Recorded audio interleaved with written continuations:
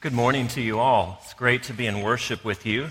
See a lot of new faces, and we're especially glad to have you at InTown with us this morning. I'd love to meet you after the service. Please do stick around if you can and continue celebrating Easter Sunday. We'll have champagne to my right in the room, so please join us if you can. We've been going through a series entitled The Prophets of Repentance, and we're ending appropriately enough with Jesus as the final prophet of repentance and his words on the cross. So let's read this passage for us, and then we'll pray together. This is Mark chapter 15, our gospel reading. At noon, darkness came over the whole land until 3 in-the-afternoon. And at 3 p.m, Jesus cried out in a loud voice, "Eloi, Eloi, lema sabachthani," which means, my God, why have you forsaken me?" When some of those standing near heard this, they said, "Listen, he's calling Elijah." Someone ran, filled a sponge with wine vinegar, and put it on a staff, and offered it to Jesus to drink. "Now leave him alone. Let's see if Elijah comes to take him down," he said. With a loud cry, Jesus breathed his last. The curtain of the temple was torn in two from top to bottom.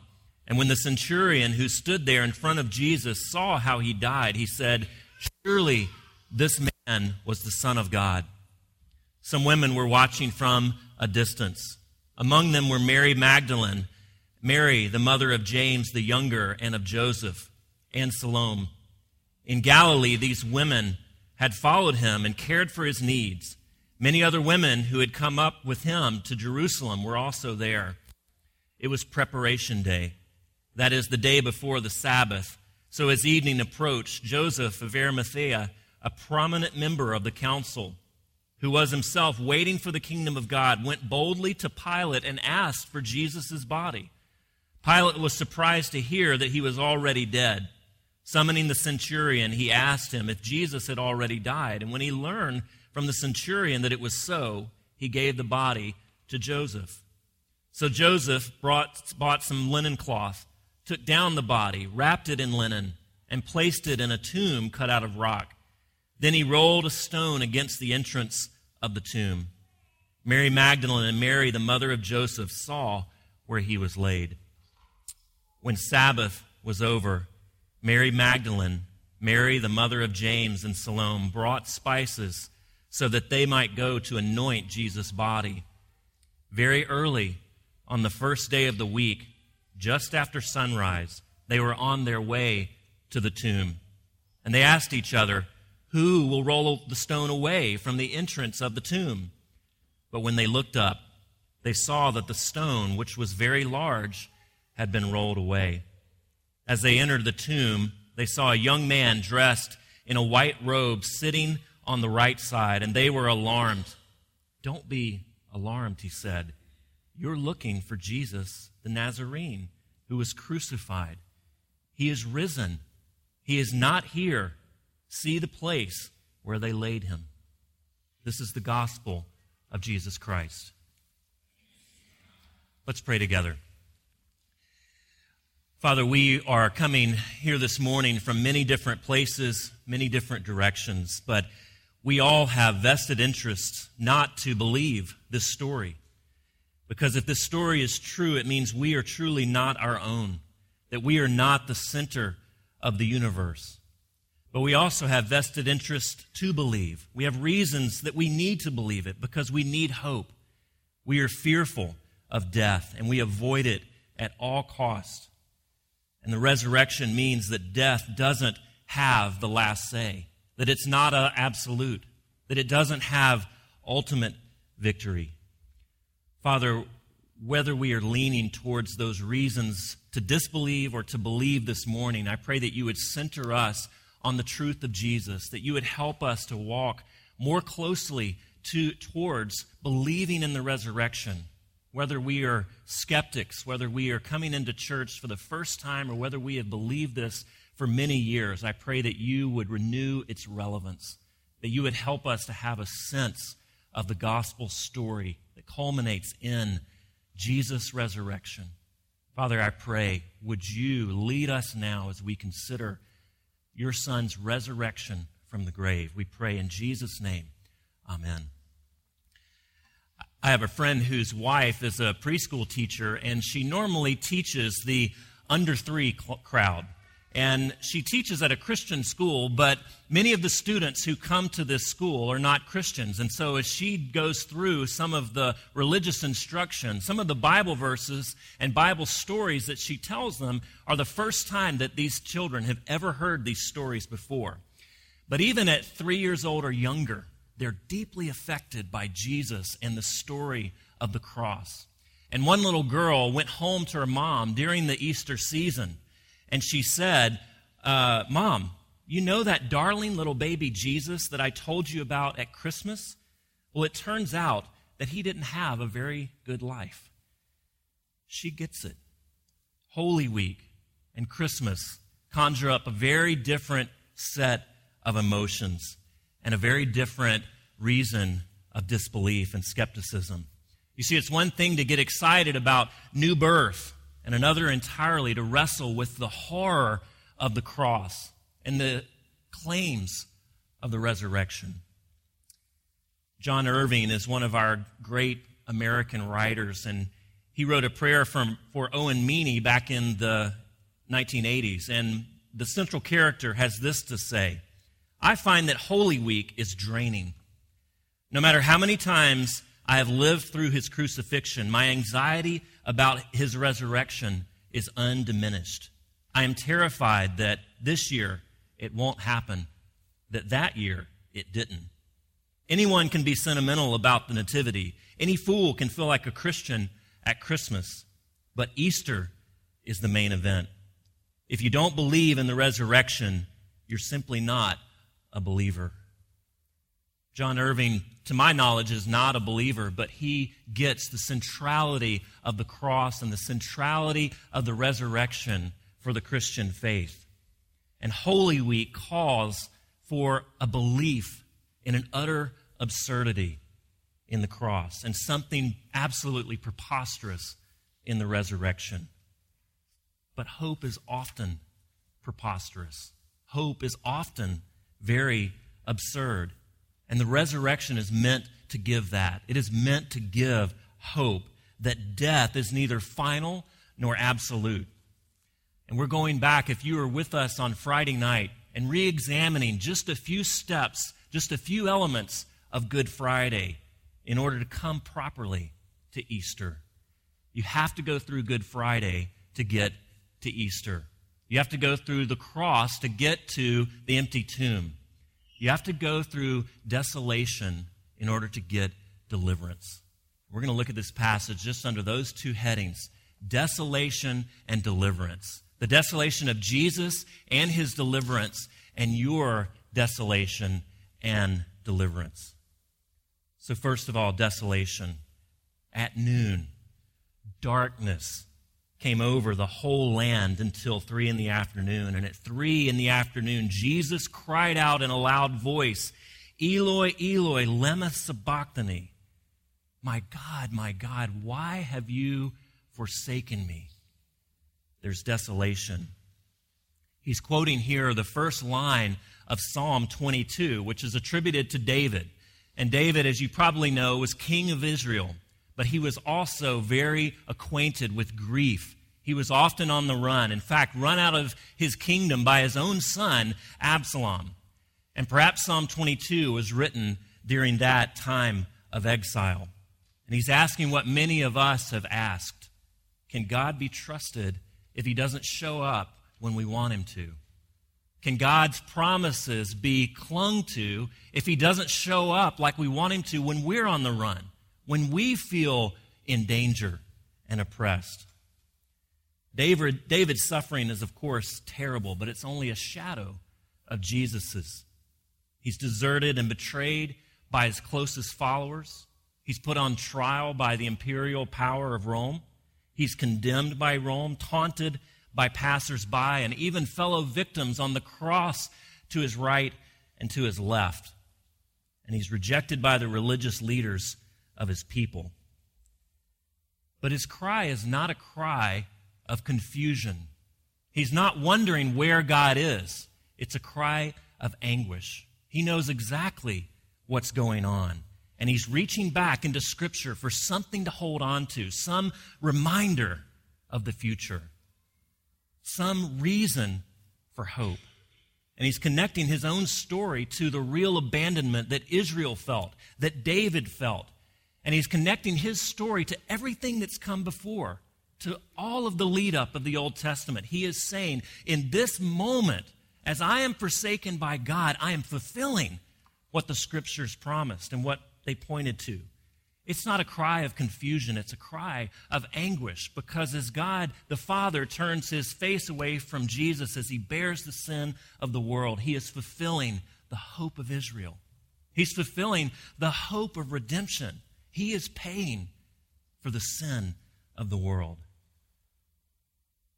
Now, we have a number of problems with this approach and with the cross in general. For Christians, this is a sad moment in the history of redemption, but it's something to be celebrated and something to be honored and something to be remembered. But for skeptics, it's always been hard to swallow. Voltaire, one of the greatest skeptics of all, writes in the 1700s, Christianity is the most ridiculous, the most absurd, and bloody religion that has ever been inflicted on the world. And if you've been following the New York Times bestseller list, book after book written by the so-called New Atheists are picking up on this line of skepticism towards Christianity. It's that Christianity is bloody. It's that Christianity involves God sending his Son to the cross. How can that be just? How can that be right? How can an innocent man die in my place? I do not accept that. They go so far as to call it divine child abuse. That's Jesus' cry from the cross. And they say, I can't worship a God who is wrathful, who metes out justice. But it seems that we're putting God here in an impossible bind.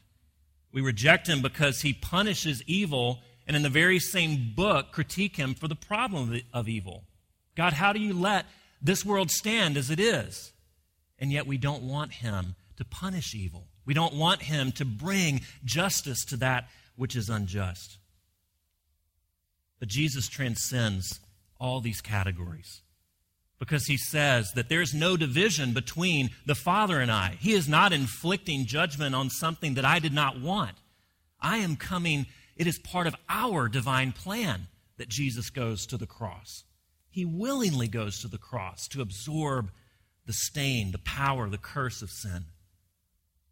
Now, you and I may have indignation towards evil, towards that which is wrong in the world, but Jesus hates it. He hates what is broken and wrong and sad about the world. And that's why he goes to such an extent to pay for it, to redeem it. And instead of taking blood, instead of seeking retribution, he inflicts the wounds of evil on himself. In a culture where the gods demanded blood as a sign of devotion, he says, I don't demand your blood, I give you mine. I give you mine to make you clean. We don't really want a God who isn't wrathful towards evil. That God would not be worth worshiping. But the Christian God deals with evil in a very unique way. Miroslav Volf, who you've heard me quote here if you come to InTown very much, is a Croatian. And he's seen the violence of the Balkans very up close. And he doesn't see the doctrine of God's divine judgment in the way that we likely do. He has this to say: if God were not angry at injustice and deception and did not make a final end to violence, that God would not be worthy of worship. The only means of prohibiting all recourse to violence by ourselves is to insist that violence is legitimate only when it comes from God. My thesis that the practice of nonviolence requires a belief in divine vengeance will be unpopular with many, especially in the West. But it takes the quiet of a suburban home for the birth of the thesis that human nonviolence results from the belief in God's refusal to judge. In a sun-scorched land, soaked with the blood of the innocent, it will invariably die with other pleasant captivities of the liberal mind. Do you see what Volf is saying? He's turning our objections on their heads.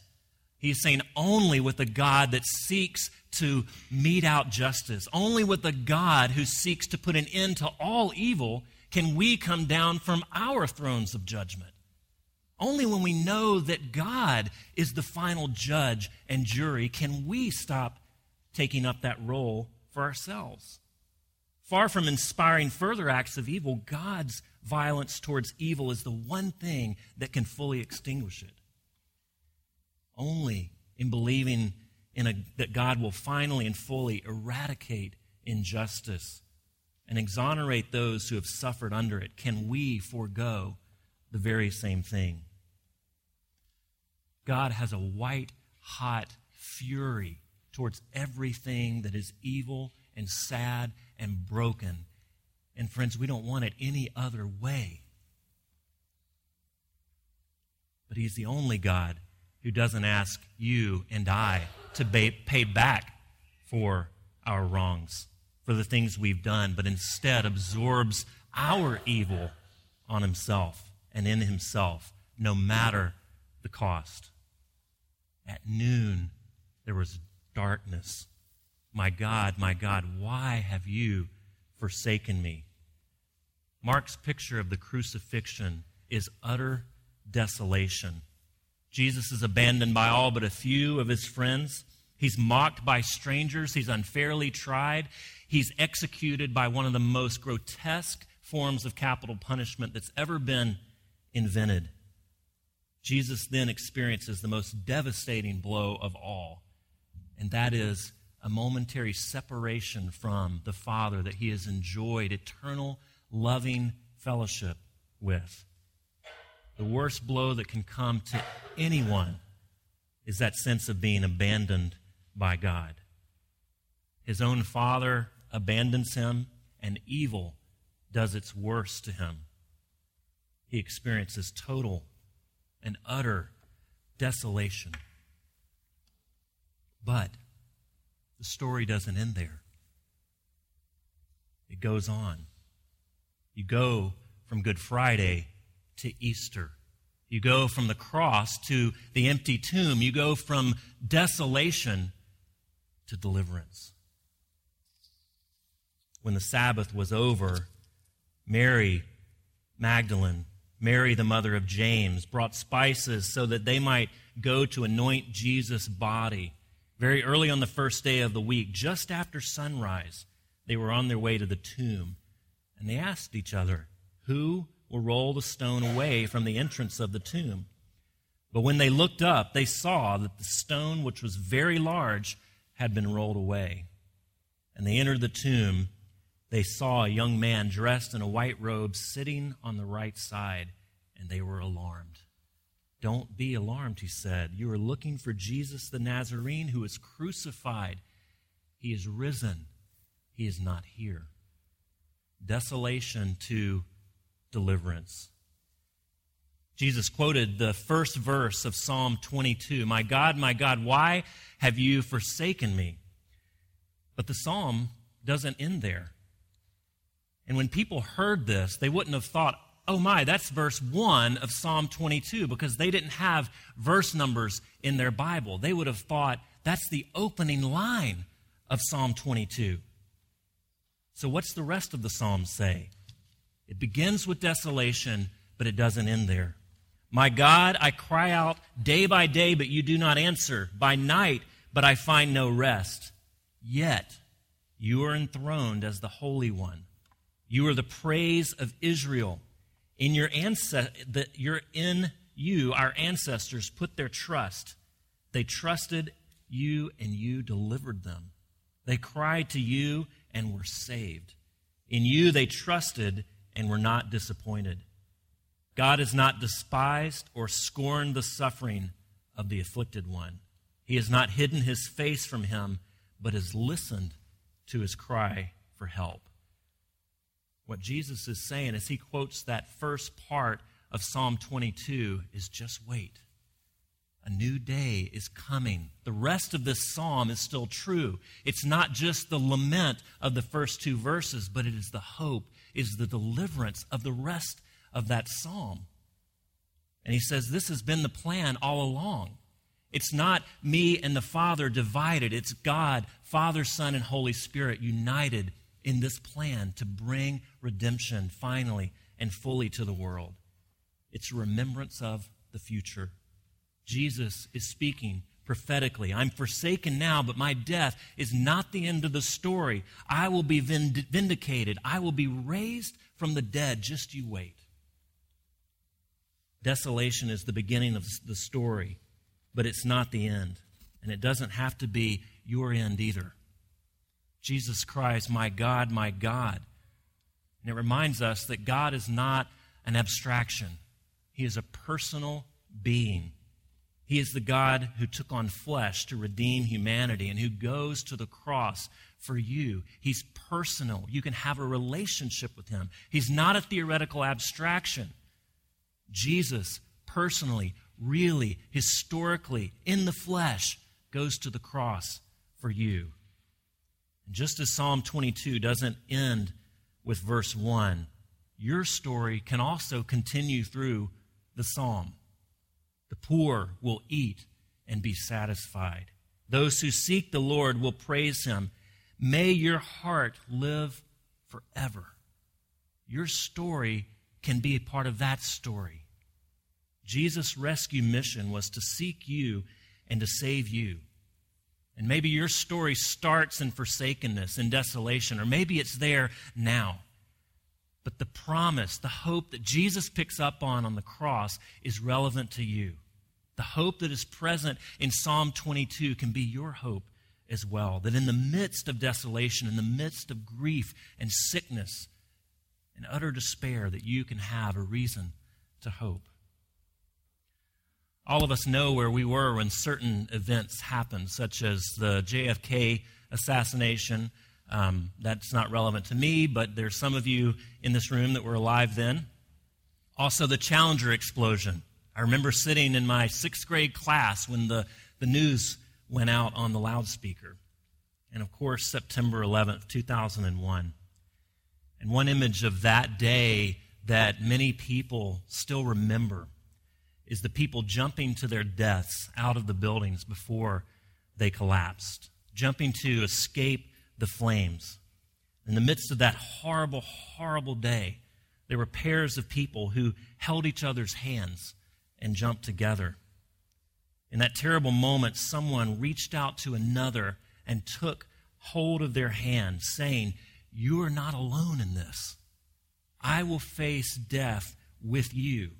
I will be with you to the very end. I will die with you." What an image. And that's what Jesus is saying to you and I from the cross. Jesus declares to the world, you do not have to face death alone. I will share your humanity. I will share your mortality. I will share your death with you. I will face death with you and for you. Jesus takes us by the hand and says, you're not alone in this. You're not alone in your desolation, in your despair, in your sense of abandonment. I will take your hand and I will go there with you to a degree that you can't possibly imagine. You may feel forsaken. You may feel abandoned, but Jesus promises, never will I leave you. Look at what I have done on the cross. Is that not a guarantee? Is that not a promise that I will do whatever it takes to ultimately save you? I will never forsake you. I will die with you. I will die for you, Jesus says.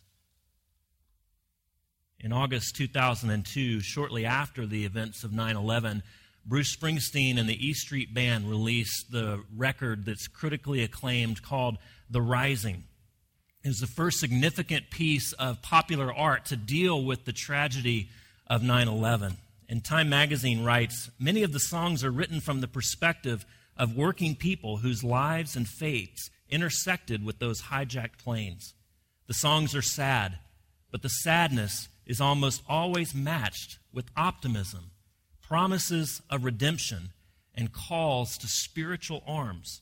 There is more rising on the rising than a month of Sundays in a church. September 11th was a collective Good Friday for all of us. It was a day of darkness and pain and horror. But how interesting that the very first piece of major work of pop culture to deal with that doesn't focus on the Good Friday aspects, but on the Easter aspects. Bruce, the boss, looked at that dark day, the day of death, with Easter eyes. We can't bear to look at Good Friday very long if there's not an Easter. We can't look at the desolation, the grotesque nature of the cross without the deliverance of the resurrection. It's too painful. Neither of these are abstractions, but they're historical events meant to have bearing upon each of our lives in a real way. So how do we live as Easter people in a Good Friday world? A couple of things. One, believe it. The men were nowhere to be found, but the two women went to the tomb. What did they expect to do? They themselves, as they're walking, realize, wait a minute, we've got a problem here. We're two women, and there's a huge stone in front of the tomb. They asked each other, who will roll the stone away from the entrance of the tomb? They had no idea how, without the help of men, that they could ever move away the stone. But an act of radical friendship and radical faith, they went to the tomb anyway. This isn't an act just of friends. This isn't an act just of students of the rabbi. This is an act of believers, of followers of Jesus, of those who have entrusted their lives, no matter what the circumstances, to him. And they go to the tomb not knowing how they're going to get into the tomb, to anoint the body with the spices. That's what the women in that day, that was their job. They want to do the job. They want to anoint the body. They have hope. In the midst of a Good Friday world, they lived with an Easter hope. And it changed them. It changed the way that they went about life. Even when the rest of the disciples said, we don't know what's going on, we're going to cower and hide and disappear. These two women had faith. These two women had hope, and they went to the tomb. It wasn't irrational. They expected God to show up. First of all, believe it. And then secondly, build on it. Every week we pray in the Lord's Prayer, your kingdom come, your will be done on earth as it is in heaven. Jesus' disciples may have prayed this after his crucifixion, but they, before his resurrection, couldn't have understood the power and the relevance and the true meaning of this prayer. This scared, cowering bunch went on to live out lives of ministry, lives of proclaiming that Jesus is risen, many of them to their own deaths because of this confession. They went from the desolation of Good Friday and cowering, fearfully huddled together, to deliverance, to saying he is risen. And because of that, I can live. Because Jesus lives, so shall I. So what steps, finally, do you need to take to move out of desolation? And what steps do you need to take to enjoy, to experience deliverance? What do you need to do to move out of desolation? You personally, right now, what do you need to do in response to Jesus' resurrection to move out of your personal desolation? Maybe it's stop working so much, or others start working a little more. Maybe to get help to stop that habit that's harming your body. Maybe you need to distance yourself from an unhealthy relationship that's wreaking havoc upon you spiritually and emotionally. Maybe you need to find a counselor to start healing that pain that you can't explain and can't put your finger on. Maybe you need to pursue reconciliation with that person that you're at odds with. And what about enjoying and experiencing deliverance? Well, it may be pretty simple. Maybe you just need to read the book that you've been wanting to read that's been on your shelf. Maybe it's the Bible, maybe not. Maybe you need to go to the theater, go to the park, watch more sunrises, sit still for a few moments, meditate. Maybe it's volunteer with the ministry that you really believe in but haven't taken the time to really devote energy to. Maybe it's start coming here. Maybe it's to not come just on the high holidays, but to come and be a part of a church that is enamored with the gospel. Whatever it is, do it on earth as it is in heaven. As we sang, Jesus lives. And so you may too. You may finally live life to the full and live life as it has been intended, as worshipers of a redeeming, loving God who sends his Son to the cross in your place. That's true humanity. In the midst of desolation, you can lean into that deliverance personally in your own story as well as into the story of the world, and participate in all of the ways that God, through his people, is bringing heaven to earth, is doing on earth as it is in heaven. Jesus, friends, is risen. He is risen indeed. Let's live into that as we continue to worship and as we depart from this place. Let's pray. Father, we thank you for sending Jesus. Jesus, we thank you for coming in our place and dying in our place. Holy Spirit, we thank you for the way that you make that vitally real to us in our personal lives, in this church, and in the story of the world. Lord, I pray that you would be with us as we consider your resurrection. As we walk out of these doors into what we think is real life, I pray that you would remind us that this is real life, that your resurrection is relevant to real life. Lord, we thank you. We praise you. We worship you for the crucifixion, for the resurrection, and the hope of the coming new world. We pray in Jesus' name. Amen.